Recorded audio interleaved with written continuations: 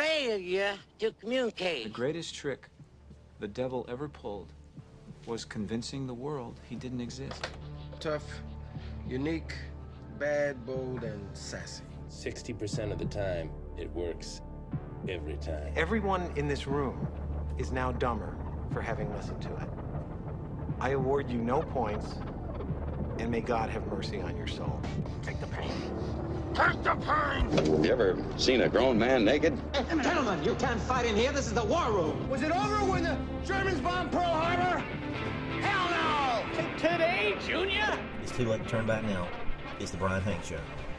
Indeed it is, John. Indeed it is. Woohoo! It's Friday.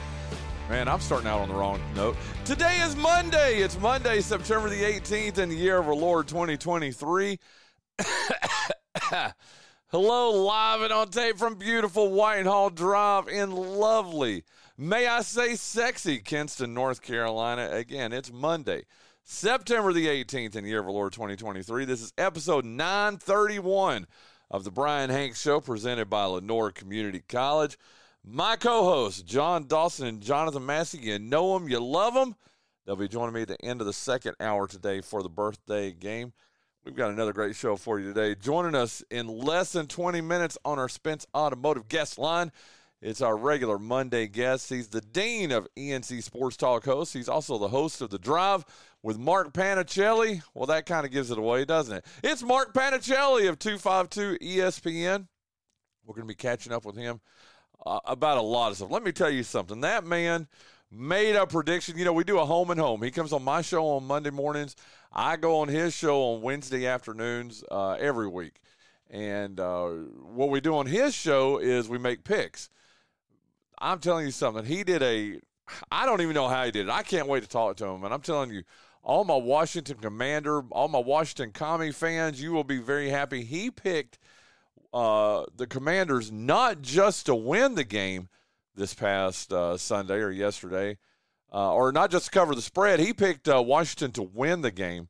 And I'm telling you, when they were behind, I don't even know what it was, 14-0, whatever it was early on, he sends a message out to Paul and I, you know, kind of picking on himself, being a little self-deprecating, and doggone, if Washington didn't storm all the way back, go ahead by 11 points, and then hold on to win the game there in the final moments of the game, too. And the only person I know on this planet, other than probably the guys that were in that Washington locker room, was Mark Panichelli. I can't wait to talk to him about that.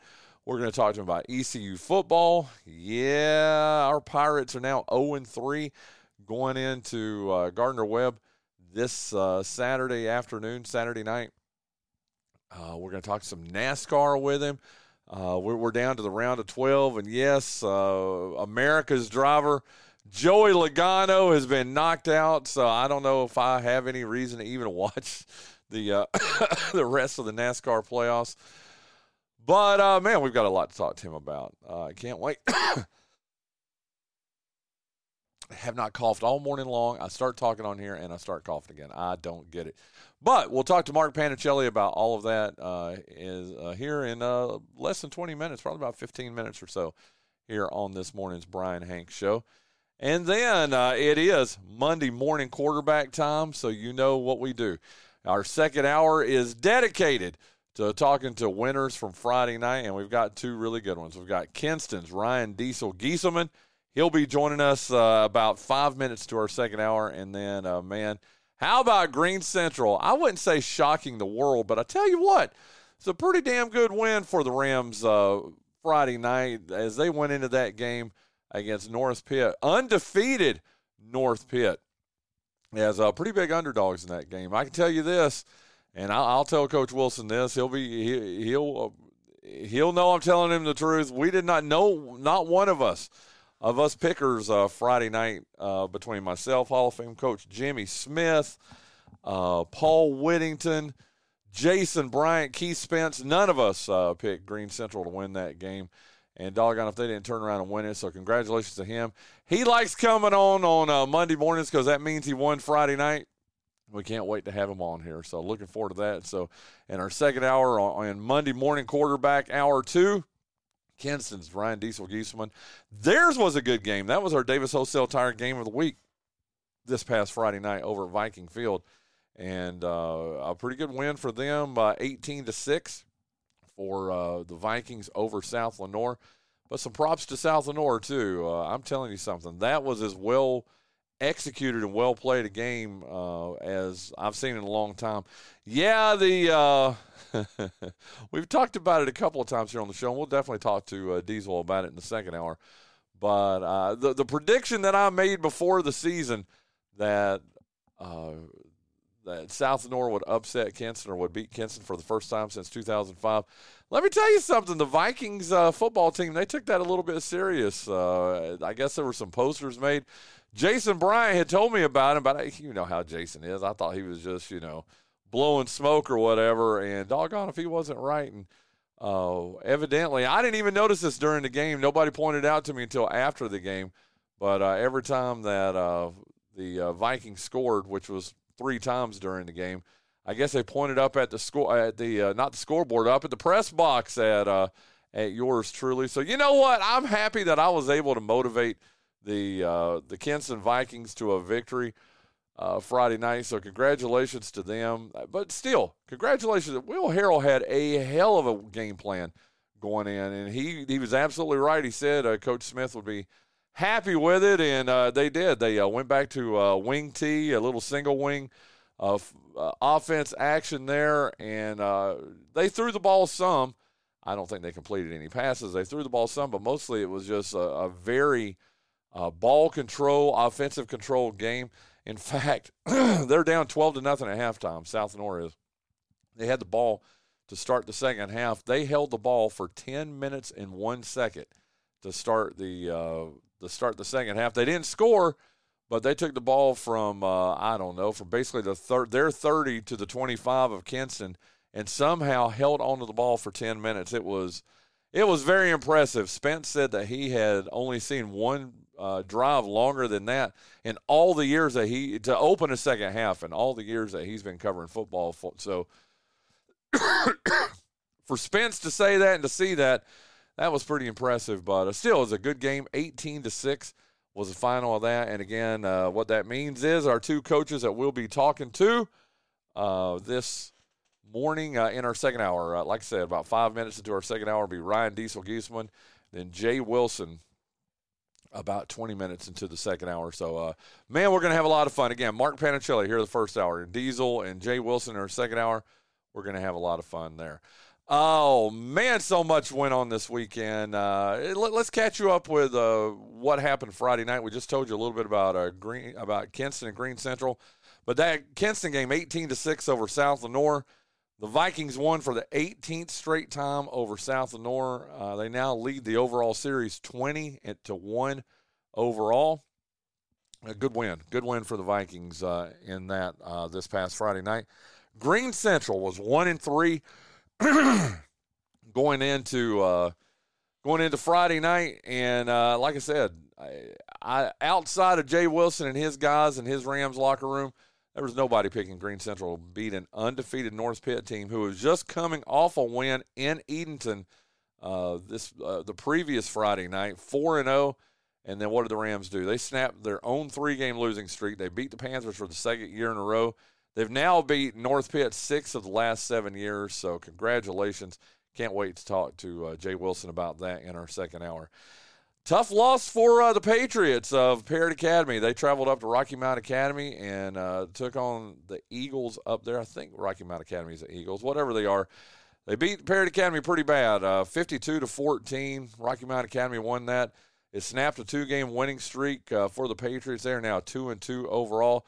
And as we talked to Matt Beeman in our Rillo Discount Drugs pregame show Friday night, it was crazy just looking at this series history. It's now tied. They first played in 1972, okay? They played from 72 to 79, then 2004 to 2019, and then these past 3 years, 21 through 23. In fact, the only time they didn't play. Yes, thank you. The hated Eagles.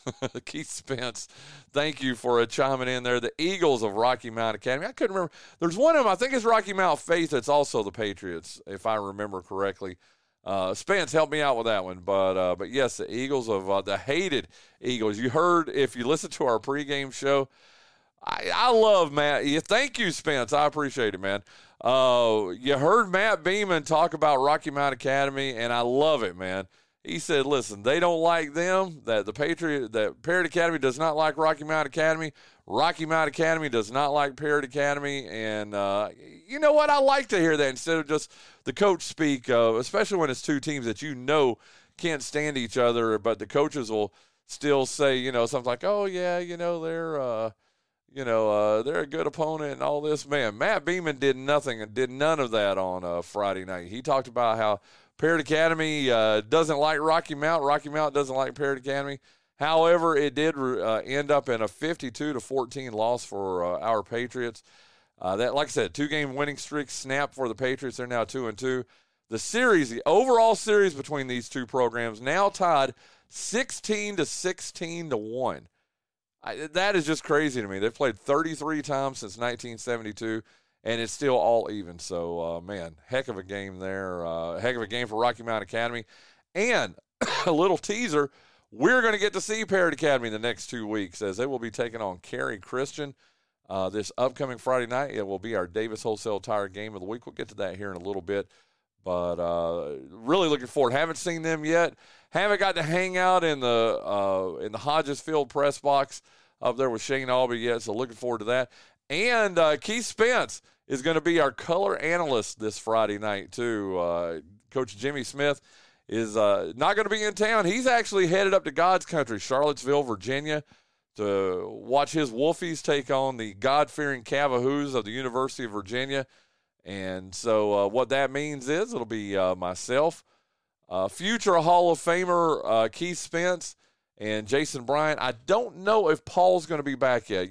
Paul had his little bundle of joy, 9 days ago, and little Munchkin is still in his early days. So I'm not sure we'll have, like I said, I'm pretty sure we're not going to have Paul Whittington. So it'll be myself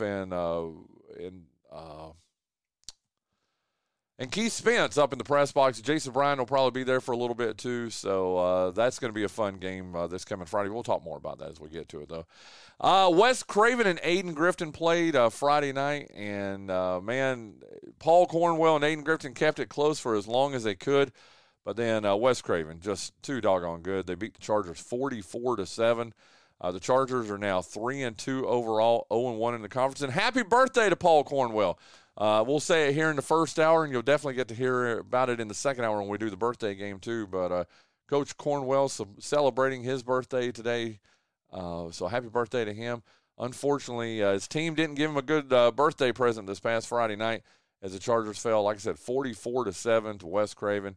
The Eagles of Wes Craven are now 2-3 overall. They're 1-0 in the Eastern Plains 2A. And again, Chargers are 3-2, 0-1. I don't know what to say about this next one. Jones Sr., they may end up having to shut the season down. I don't know. I don't know. They lose again 58-0 to Lakewood. The Trojans still have not scored this season after yet another shutout. They've been outscored now 212-0. They're giving up 54 points a game and even 54 points a game. They've not scored a point yet. Lakewood is now 4-1 overall, and man, just a bad night for the Trojans. As it's been a bad season all season for them. North Lenore was off this past Friday night. As you know, they won earlier in the week at East Carteret. So they're now 1-3 overall. Bethel Christian, they had their final off night of the season, and they begin their season this week. In fact, let's look at the games that are going to be taking place this week. And bear in mind, we're not going to be doing any kind of previews today. I just want you to know what football games will be taking place Friday. We'll talk more in depth about this as we get on later on in the week. But our Davis Wholesale Tire game of the week is the Knights of Cary Christian against the Patriots of Parrott Academy. Two teams that have you heard if you listen to the pregame show this past Friday, we kind of touched on it a little bit with Matt Beeman. And they've had some slobber knockers, man. I'm talking Parrott Academy versus Cary Christian. Cary Christian is just one of those underrated teams. Well, I can't really call them underrated. They won the state championship 2 years ago. So they were the 2022 state champions, but they just seem to always fly under the radar. And they get to come to Parrott Academy this coming Friday night. This should be a heck of a game. Can't wait to see. We haven't seen Parrott Academy yet. We were supposed to see them, 3 weeks ago, and unable to because of the tropical storm that came through and knocked all the games off the schedule anyway. Didn't really knock any limbs off, or maybe a couple of leaves or something. But we get to see Parrott Academy, and not just this week. We get to see them next week, too, as they'll take on Father Capodanno, a new 8-man program. That'll be next week over at Hodges Field on the campus of Parrott Academy. So very much looking forward to that. But Cary Christian 2-3 at Parrott Academy 2-2. The Knights come into that game on a 2-game losing streak. It gets real for the Kinston Vikings this Friday night. We'll kind of touch on it a little bit with Diesel when we talk to him in our second hour. But the Vikings coming off that win against South Lenore this past Friday night. They travel to Beulahville to take on East Duplin. Kinston is 3-2 overall. They're 1-0 in the East Central 2A. East Duplin coming off a pretty impressive win against James Keenan. I got to tell you, man, I was the lone wolf that picked James Keenan to beat East Duplin, and I should have known better, man. I'm telling you, they are doing something special over there this year in Beulahville. East Duplin is 5-0 overall. They're 1-0 in the conference, and here's what's crazy is, they lost like 20, 21 seniors from last year's state championship team. And I really honestly thought, obviously you lose 20 or 21 seniors, you're going to have some drop-off. There's been no drop-off over at East Duplin. And, again, Kinston gets to roll into there Friday night, and we'll see what happens with that. But I think it'll be a pretty good game. I really do. Kinston's very young. East Duplin, though, like I said, just continuing to roll on. We'll see what happens that game. But that game, again, in Beulahville. The only other game in Lenoir County, well, that's not true. There are 3 games in Lenoir County this week, but the only public school game in Lenoir County this Friday night is North Lenoir opens their East Central 2A schedule after being off last week. They are 1-3 overall. They've, again, not played a game in the East Central yet, and they will take on Southwest Onslow, who is 1-4 overall. They're 0-1 in the conference. They lost against Wallace Rose Hill this past Friday night. Again, that should be a pretty good game. I want to pick North Lenoir so bad, but Greg Clemens told me not to. So that'll be my excuse, okay, that the reason why I'm not picking them. But we'll see. Maybe I will. We'll see as we get closer to it. But, again, North Lenoir coming off that very impressive 58-16 victory. Or I'm sorry, 58-13 victory against East Carteret and Southwest Onslow. Coming off their loss against Wallace Rose Hill. South Lenoir is 1-4 overall. They're 0-1 in the league after that loss to Kinston on Friday night. They travel to Teachey to take on Wallace Rose Hill, who is 2-3 overall and 1-0 in the conference. Green Central coming off. We've got a couple of Eastern Plain games too. Green Central, who is 2-3 overall now, 1-0 in Eastern Plains 2A. They travel to Southwest Edgecombe, who defeated Farmville Central this past Friday night. Gave Farmville Central their first loss of the year. Southwest Edgecombe is 3-2 overall. They are 1-0 in the Eastern Plains 2A. Farmville Central travels to Aiden Grifton. Now, that's going to be an interesting game. I can't wait till the Rillo Discount Drugs pregame show on Friday to talk to our good friend Paul Cornwell, who, again, celebrating his birthday today. Because, remember, he worked at Farmville Central for a couple of years when he got out of coaching. This game is going to have a little bit extra special meaning for him. And I think it's going to be a pretty good game, too. Farmville Central is 4-1 overall. They're 0-1 in league play.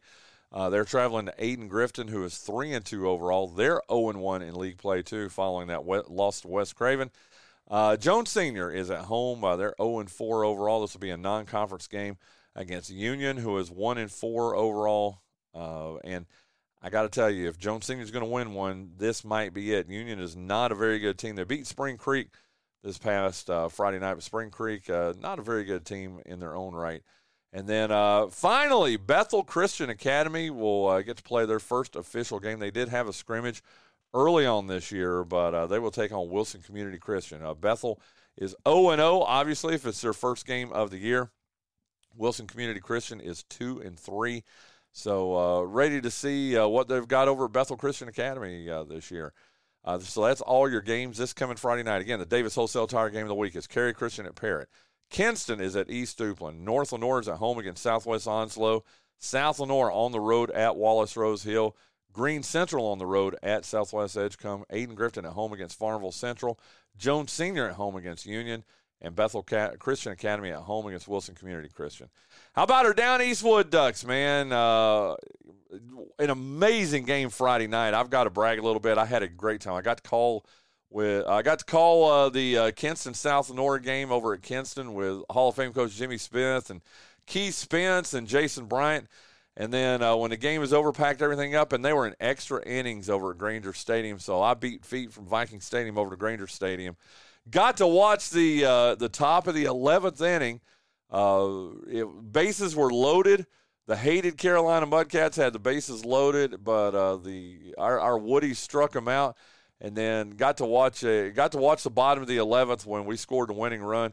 Not only did we beat the hated Mudcats in that game, we knocked them out of the playoffs, and we advanced. Yes, I'm saying we. The Down East Wood Ducks advanced to the championship series, the Carolina League Championship Series, against the Charleston River Dogs. Now, game one of that series was yesterday, and, just heartbreaking. They kept it close. The Woodies did. They led 2-0, went up 2-0 in the first inning. That would be all the runs they could get across the whole game, though, as the River Dogs ended up winning that 4-2. Both teams are off today. Game 2 of the series is tomorrow in Charleston. Then Game 3, if necessary, will be Wednesday in Charleston. And let me go ahead and tell you, if the Down East Wood Ducks win Tuesday, then I will be going down for Game 3 of the series on Wednesday. I'll do the show live from Charleston, South Carolina on Thursday. But our Woodies got to win first on Tuesday for that to happen. But I definitely want to get down there and support our Wood Ducks there on that game. So, again, the Woodies down 1-0 in the best-of-3 Carolina League Championship Series against a very, very, very good Charleston River Dogs team. LCC Volleyball, how about this? They went to, I believe it was Elizabeth City. Pretty sure it was Elizabeth City. Let me know if I'm wrong, Ricky Whaley. But they went to Elizabeth City. They played Mid-Atlantic Christian University and Christendom University and swept them. Not only just won both matches, won all 6 sets, all 3 against Christendom, all 3 against Mid-Atlantic Christian University, and they are now 6-3 overall, the Lancers are. They've got a couple of matches this week, including today.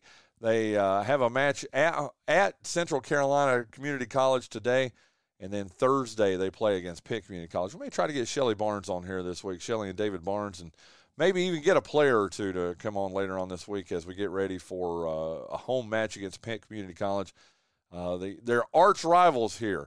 Hey, don't forget that, and I really haven't talked about it as much as I need to, but I need to let you know the Jones County Heritage Festival. I'm intimately involved in it. I'll be doing some emceeing out there this coming Saturday, and on top of it, too, I just had a blast this past week. Went and interviewed some octogenarians and even a 100-year-old lady.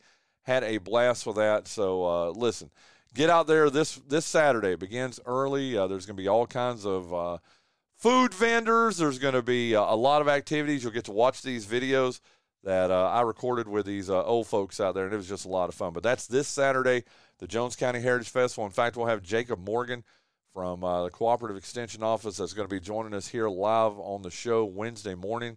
And I may even have somebody on later on in the week to talk about that. Hey, let's get Mark Panichelli up here on the line with us. Let me tell you, for 65 years, LCC has helped men and women in our area tangibly improve their lives. LCC's mission is to meet the personal, cultural, and professional educational needs of its students through affordable, accessible, and innovative educational programs. LCC has its main campus in Kinston at 231 Highway 58 South, but it also has satellite campuses in Greene County and Jones County. Call LCC at 252-527-6223. Visit their website at lenoircc.edu or visit one of the beautiful campuses in Kinston, Snow Hill, or Trenton to find out how you, that's right, you, Mark Panichelli, can change your life today. On the line with us right now, the Dean of ENC Sports Talk host.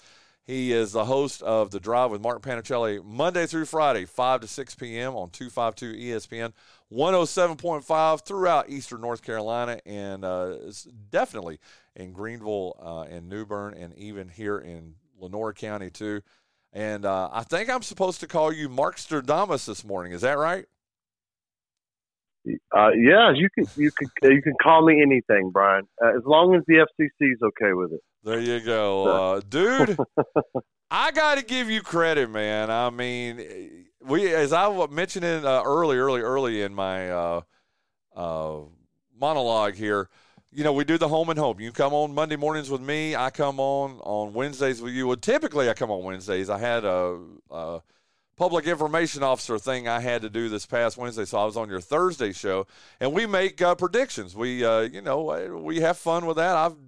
I don't know how I did this past week, but I usually do pretty good in NFL. But, dude, you had the all-timer, dude. I don't even want to steal your glory, man. I mean, I want you to tell everybody, and I got to tell you, man, did I not even suggest you needed some drug testing perhaps after you made this prediction? But I want you to tell everybody the prediction you made and how it came through for you, dude. You not only suggested some sort of testing, but of narcotics, but perhaps mental stability, my competence to be doing the show.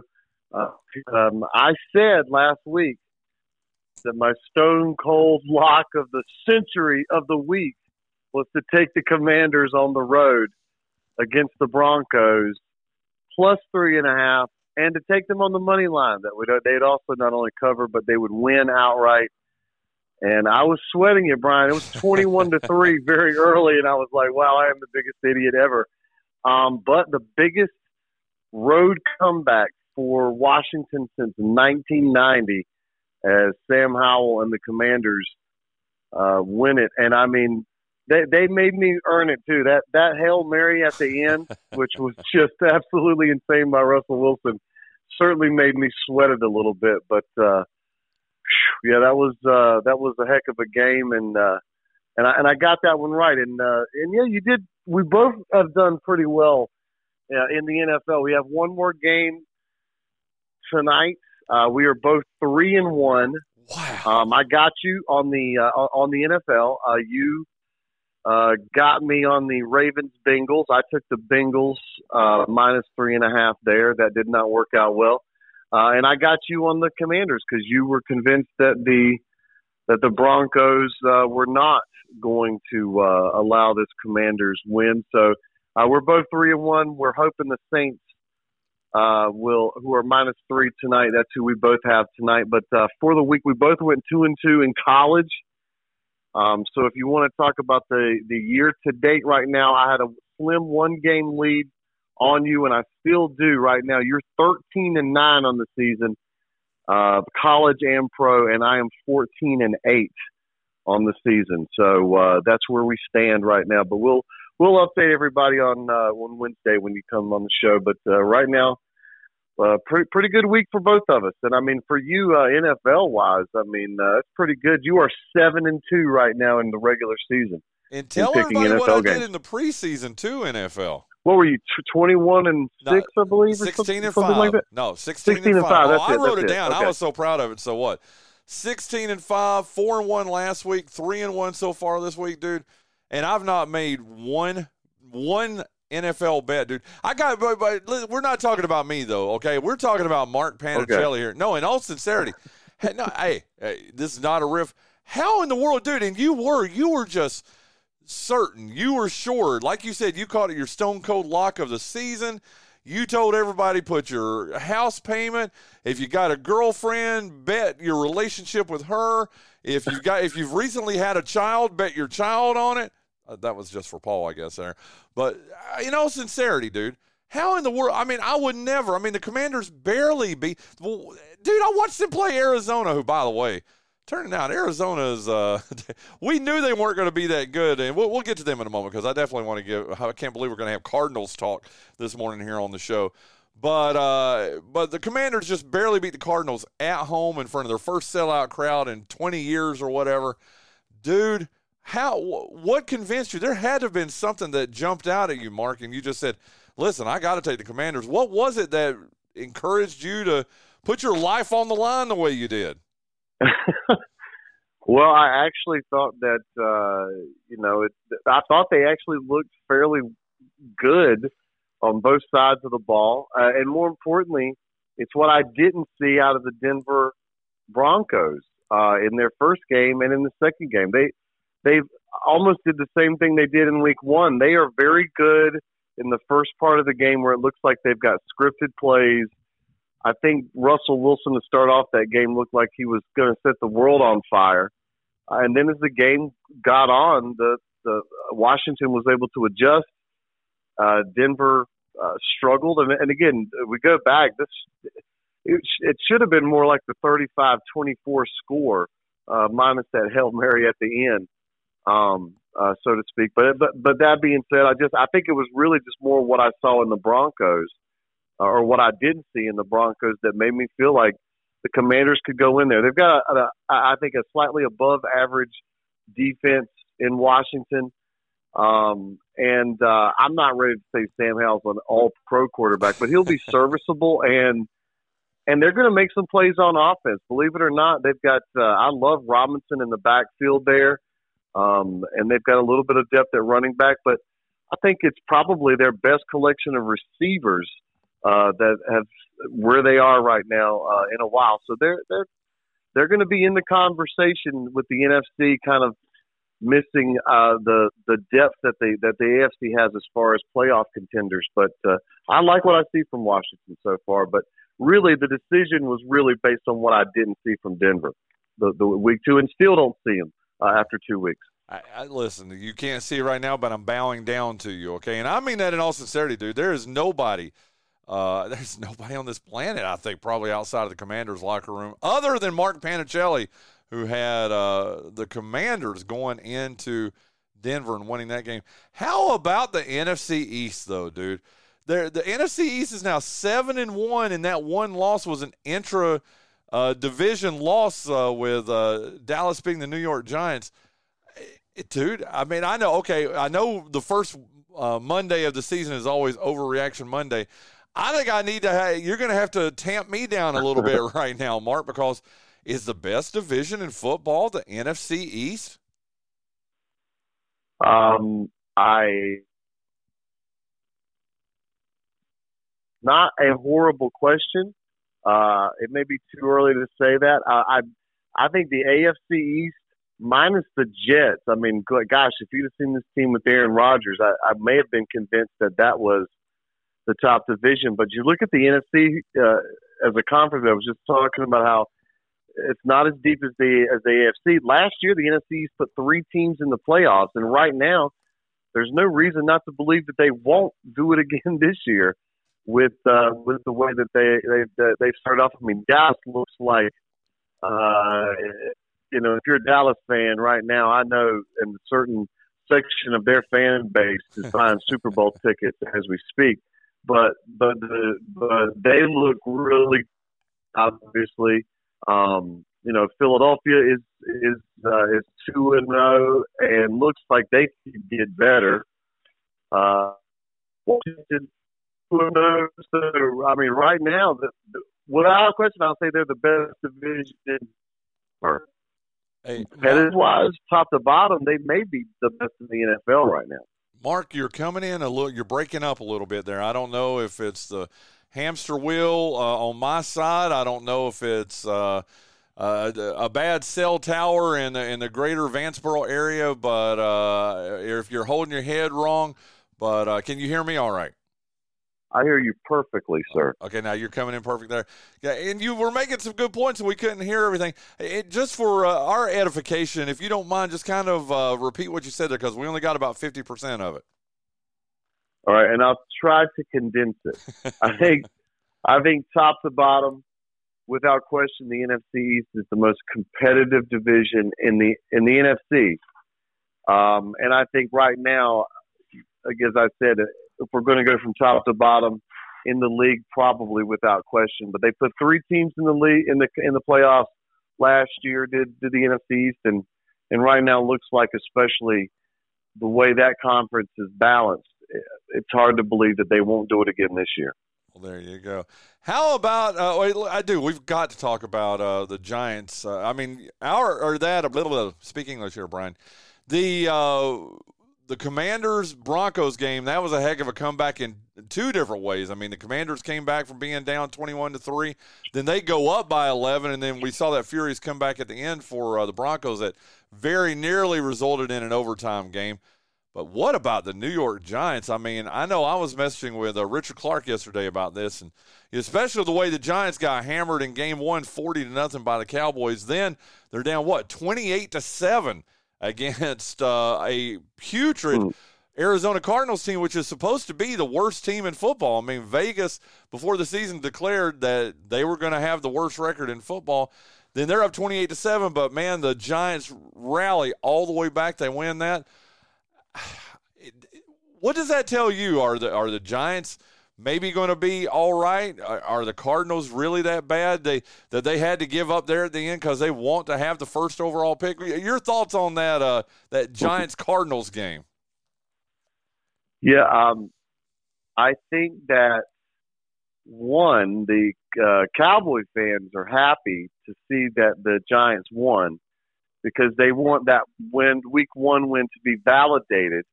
Because a lot of people respond, the Giants, we knew the Giants were hot garbage. And that still rang true for a large portion of that game before they came back against the Cardinals. As far as the Cardinals still being the worst team in the league, I mean, they are tied for the worst record in the league so far. So they might be. I don't know. I still think, a lot of what we're saying is week 2, and so there's a long NFL season to go. But I'm not convinced that the Giants, and this is the real problem. Saquon Barkley went down in that game, so as good as you feel as a Giants fan right now, you can't feel too good because your best offensive weapon is now, and who's had injury problems, and now may be facing that again in the future. But I think the Giants still, I don't know how good they are, and I don't know if they just came back against a team that shouldn't have been that far ahead to start off with. But I mean, right now, if you're a Giants fan, you're again celebrating. Week 1 was horrible. It looked like you were going to fall into an 0-2 hole. But I say I'm sure most Giants fans aren't feeling great about it because ultimately you're 1-1. You almost lost to the Cardinals, and you've lost Saquon Barkley. So while there's some optimism in a lot of places, I don't know that the Giants fans are as optimistic as they could be.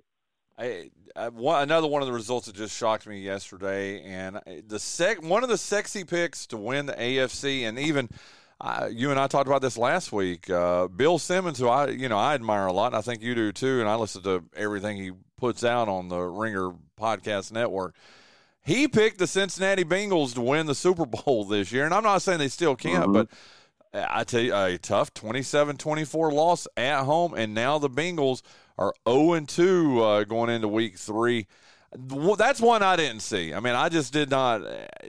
It's another one of those you put a gun to my head. I would have thought the Bengals at the very least would be 1-1, but 0-2.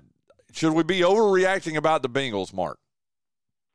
No, because they started 0-2 last year. Okay, and made the play. So it looks like that this could be the way that they start off. And I mean, it was so identical to last year. Remember, Joe Burrow didn't play in the preseason because of an appendectomy, and this year he had the injury in training camp. So they've gotten off to slow starts. And then you look at that game yesterday.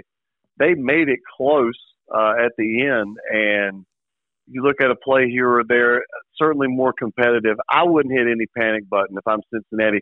Their defense isn't as good as it has been in years past, So they're going to need their offense to step up for sure. But I wouldn't be hitting any panic button yet if I were a Cincinnati fan.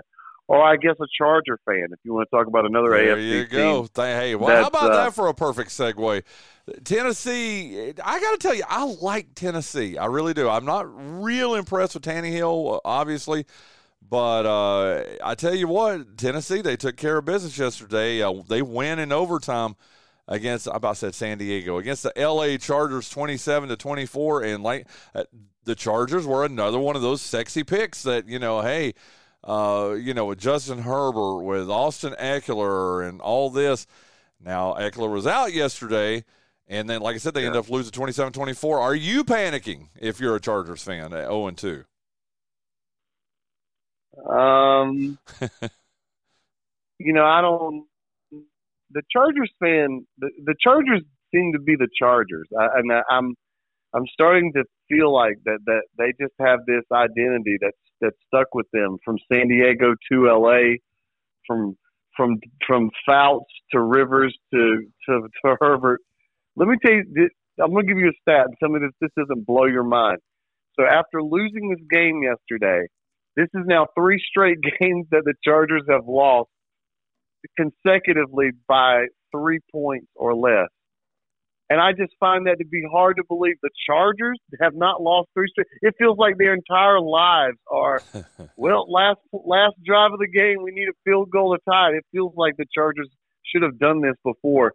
They always seem to, and I think last year, 7 of their wins were 1-score games. And I mean, and I think that's the bulk of the NFL, to be honest with you. I think there were 10 or 11 one-score games yesterday. And I think, when you break it down, the NFL is won or lost so many times on the last drive, on the last 5 minutes of a game. And the Chargers always seem to be, they are perpetually in that. It feels like every game they are playing in that. So I don't think so, because I think they're still going to be right there in some games. I think they just need to figure out how to be on the other end of it, similar to Cincinnati in that regard. But, man, it just feels like as long as I've watched the Chargers play and whatever incantation they send me, good years, bad years, it just feels like they are always in games that are coming down to the last drive to decide the outcome. And we've got to think that we're going to see that forever going forward with them. How much money do you think I could have made if I had said that in the NFC South that the Atlanta Falcons and the Tampa Bay Buccaneers would both be perfect after 2 weeks, dude? I think I could have won a few jelly beans, a few shekels on that, don't you? Yes. Yeah. But again, I think we kind of knew that was going to be wide open to some degree, right? But am I surprised? Yes. And I'll tell you, the Falcons are doing it in spite of the fact that I don't think they've got a great quarterback in Desmond Ridder. I actually am still impressed with Jordan Love for the Packers in the first 2 games that he started this year, despite the fact they lost. But the Falcons have a pretty good, an okay defense, a decent defense. It's still very early. But as a uniform nerd, I just want to say, I think the Falcons should always wear that uniform. The red helmet, the black jersey. That's the classic Atlanta Falcon look. I love that. I do too. I got to tell you though, I don't know. I'm a little partial to the Jerry Glanville black uniforms with the red, the red trim on the numbers and everything. It reminds me of not just Jerry Glanville, but Dion too, which I want to get to Dion here in a little bit. Dude, our last one, I do want to talk some Carolina Panthers since 960 Bet on the Bull is your home for Carolina Panthers football, and it will be tonight. In fact, almost as soon as we get off the air with our replay of this show today, you'll go into the pregame show with the Carolina Panthers. How big is that? Well, I do have to ask that. I mean, if they lose tonight, if the Panthers lose, and listen, no one's got any sort of, the Panthers are going to make a Super Bowl run or anything like that. But if they want to stay in this race taking on New Orleans, if they lose tonight, they're 2 games in, And they're 2 games behind the rest of the division. Not just one team, not just 2 teams, but the Falcons, the Bucks, and the Saints. It makes it a little bit more important for the Panthers tonight, doesn't it? It does. Man, I'm going to suggest something, and nobody's going to like this, okay? Okay. Nobody's going to like this, okay? If you're a Panther fan, you're about to really make an ugly face at me on Monday. So you guys stop thinking about this year. Stop altogether. Oh, boy. Stop thinking about what your record's going to be. You said, hold on? No. I said, oh, boy. Okay. Oh, okay. You said, oh, boy. Okay. Yeah. Now, listen.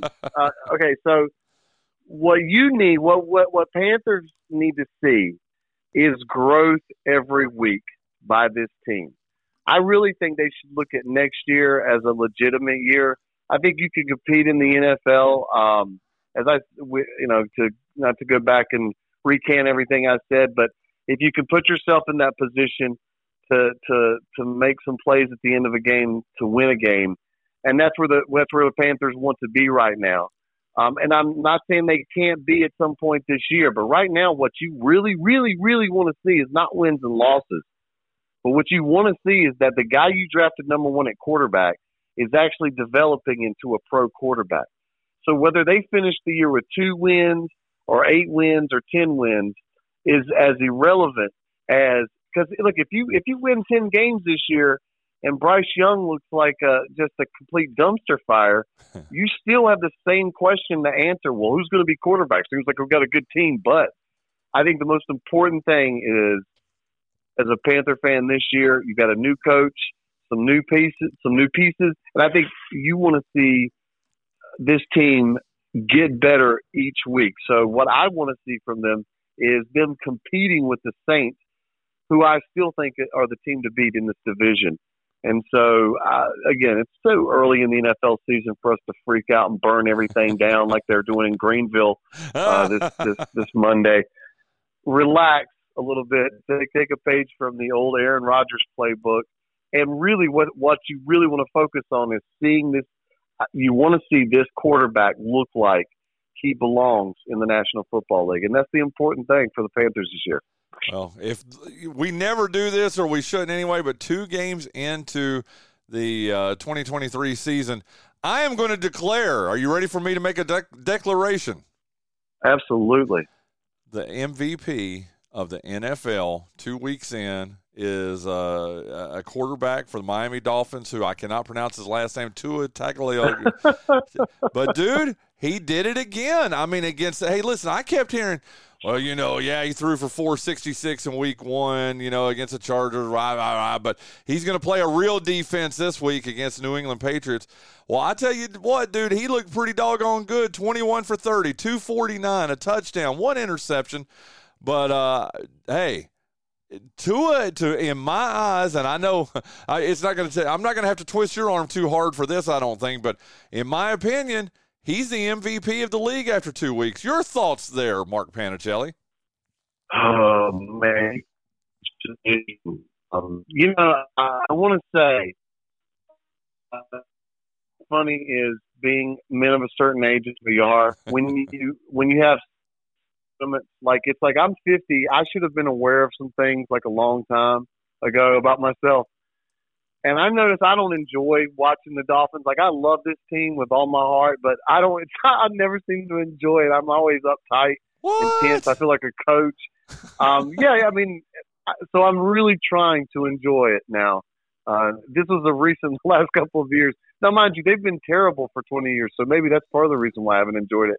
But I do love this team. Slow your roll a little bit. I would hope that this is a conversation we're still having later in the year.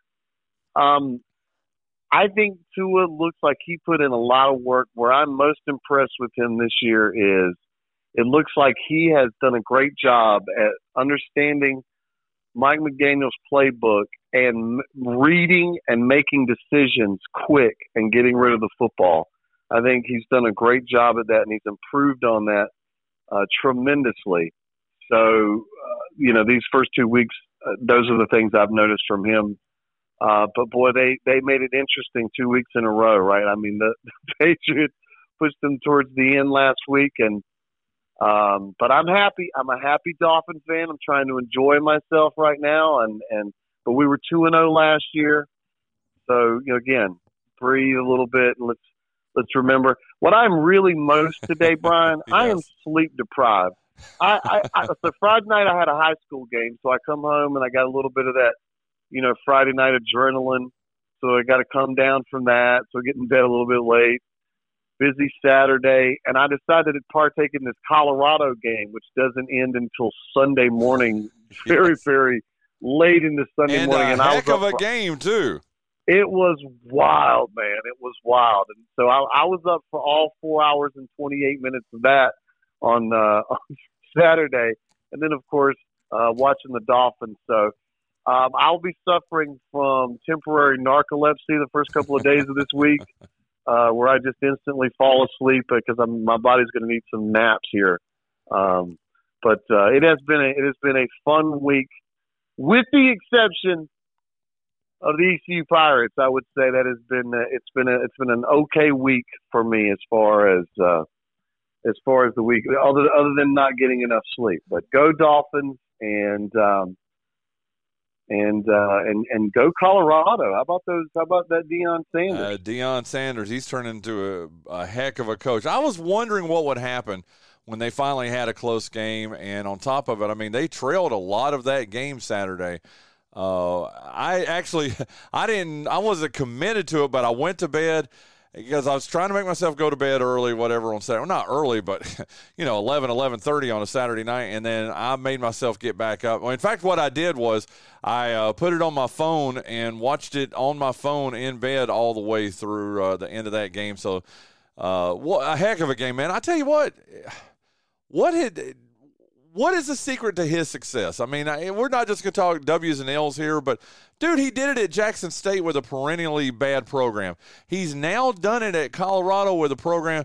You do realize the over-under Vegas gave was 3.5 wins before the season started, obviously. It's up more than that now, but Vegas said he was going to win, either 3 or 4 games this year. He's already won 3, and they're not going to lose 9 in a row, are they?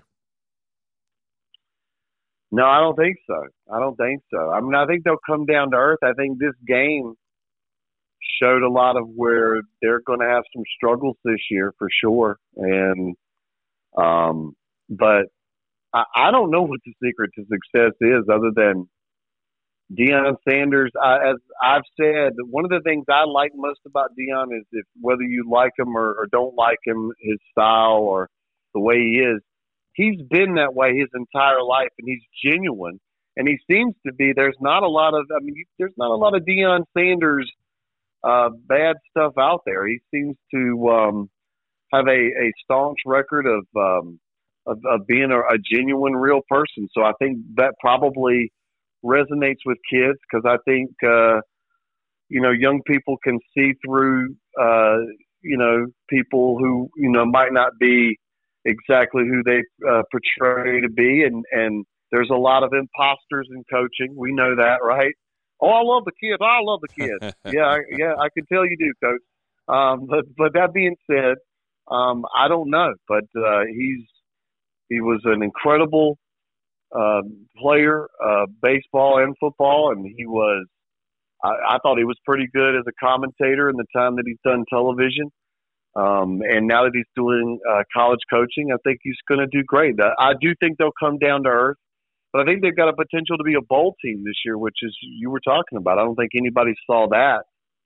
More importantly, though, I think he's creating. What's interesting is how he turned that program around, and I mean, you saw the kids who were there from 7:30 in the morning for college game day. And stayed all the way through that entire long process. And I think, look, the top athletes, the top recruits in the country are going to see that. They're going to want to be a part of it. And so I think the sky's the limit for him as far as, what he can do in college coaching. But right now he's the most – I mean, he is it's all anybody's talking about on Saturdays is when's the Colorado game. And it's weird, but hey, I was all there for it on Saturday night, and I wasn't going to, but I was up for that NASCAR race, and after Denny Hamlin made me spit drink everywhere with his comments at the end of the race, I was up and I started watching the Colorado game, and I couldn't, like a good book, I couldn't put it down. So I love it. I absolutely love it. Well, let's segue over to ECU. And, the Pirates, they lead early 28-22 or in fact, they led at halftime. They lead 28-22, with 10 minutes or so left in the third quarter, and then the offense dried up. In fact, it dried up at the end of the first half. This is just not a second-half team. First, one thing we've learned about them in the Marshall game showed. In fact, I don't even look back at Michigan. Michigan is what it is. That is what it is. But with the Marshall game and this game, too, they led after three quarters against Marshall. They led at halftime against Appalachian. Man, they've got to find some way to put some points on the board in not just in the second half, but altogether. Again, just 2 touchdowns offensively scored in that 43-28 loss up in Boone. How worried are you? 1 to 10, Mark Panichelli. 1, you're not worried at all. This team is going to go 8-4 or 7-5 and make it to a bowl. Or 10, you are worried to death. You can't sleep. They may not win a game this year, including this weekend against Gardner-Webb. Where does Mark Panichelli stand? 1 to 10.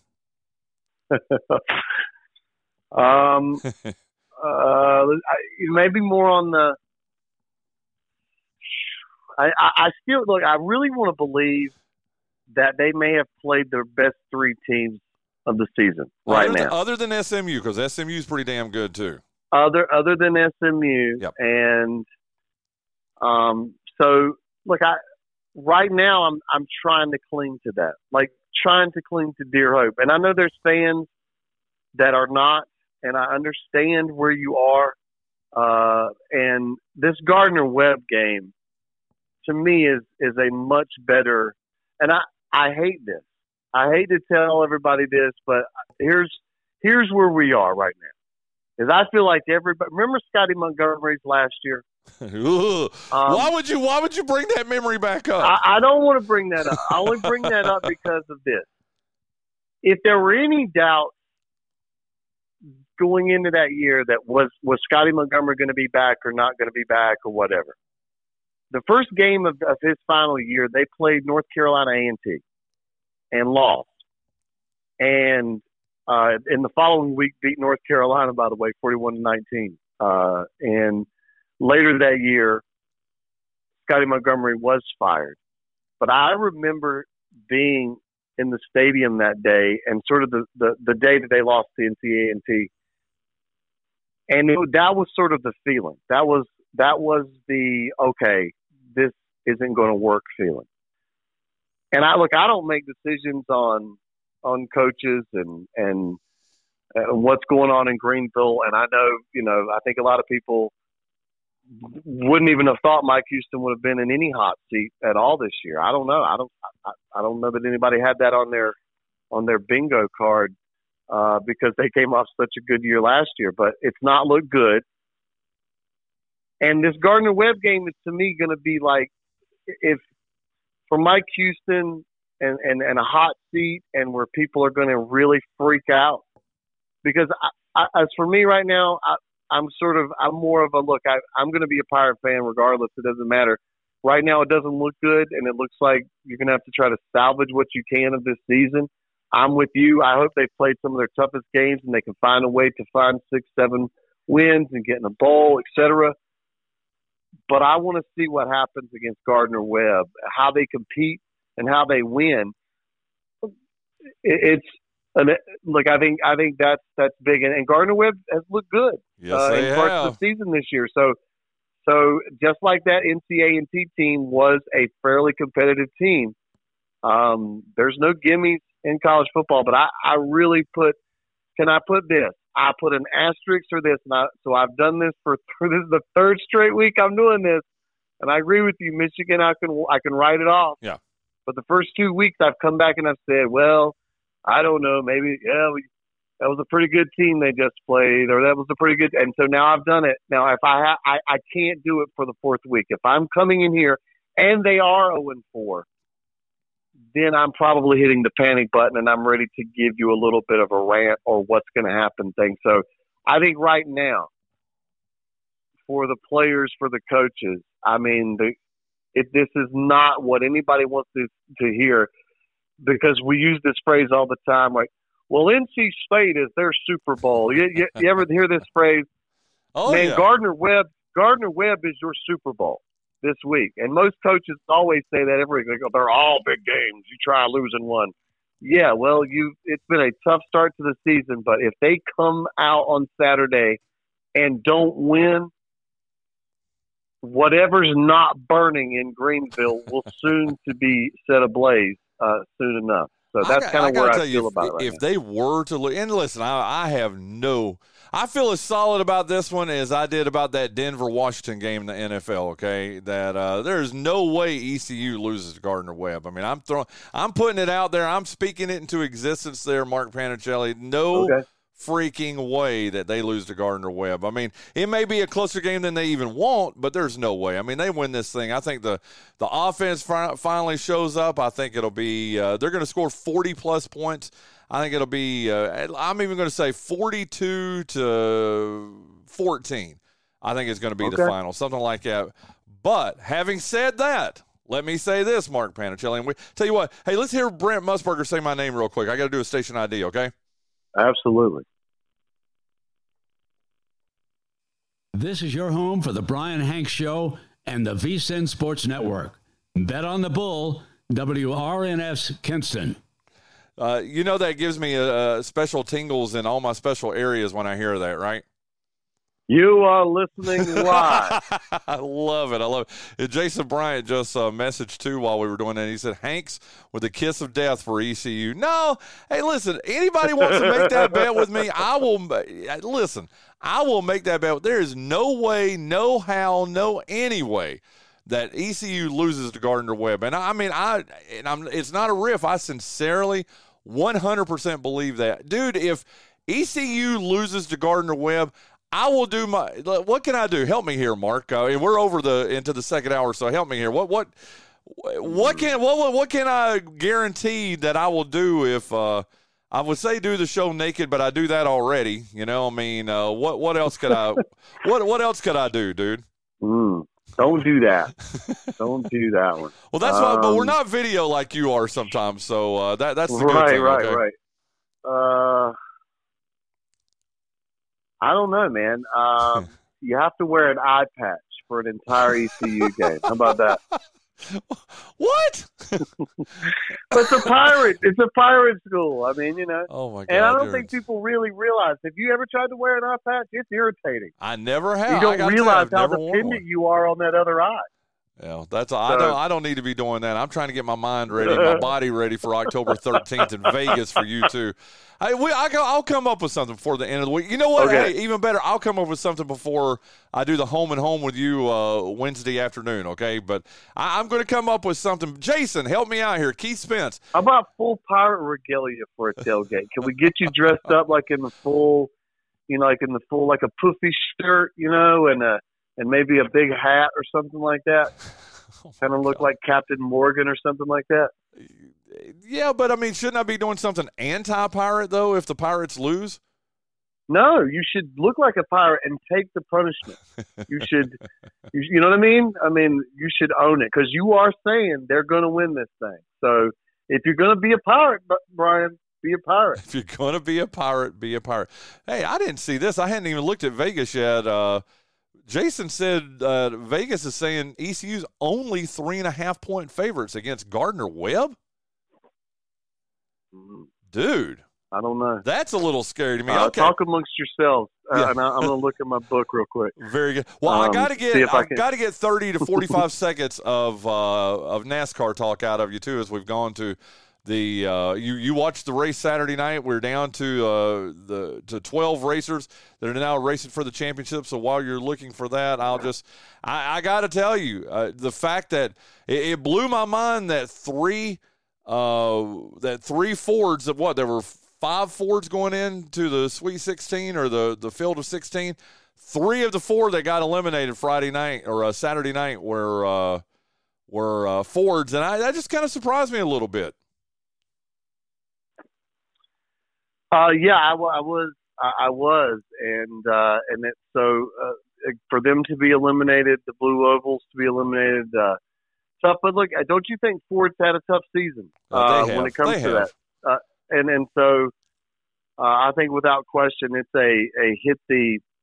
I mean, the positives are that the Roush, Fenway, Keselowski team got better as the year went on, but it was really the Stewart-Haas team was, I think, way off from their usual self, and Penske wasn't as for Joey Logano, again, the defending champion, not being able to defend that. And again, towards the end or towards these, as we hit the playoffs, they weren't amongst the playoffs. Yeah, they weren't amongst the cars that were right up there in the top 5 or top 6, with regularity. And so I think it's a definite off season where Ford needs to work on some things, especially in the short and the intermediate game, the mile and a half kind of track that you're going to see the bulk of the schedule. But definitely not a banner year for the boys in the Blue Ovals.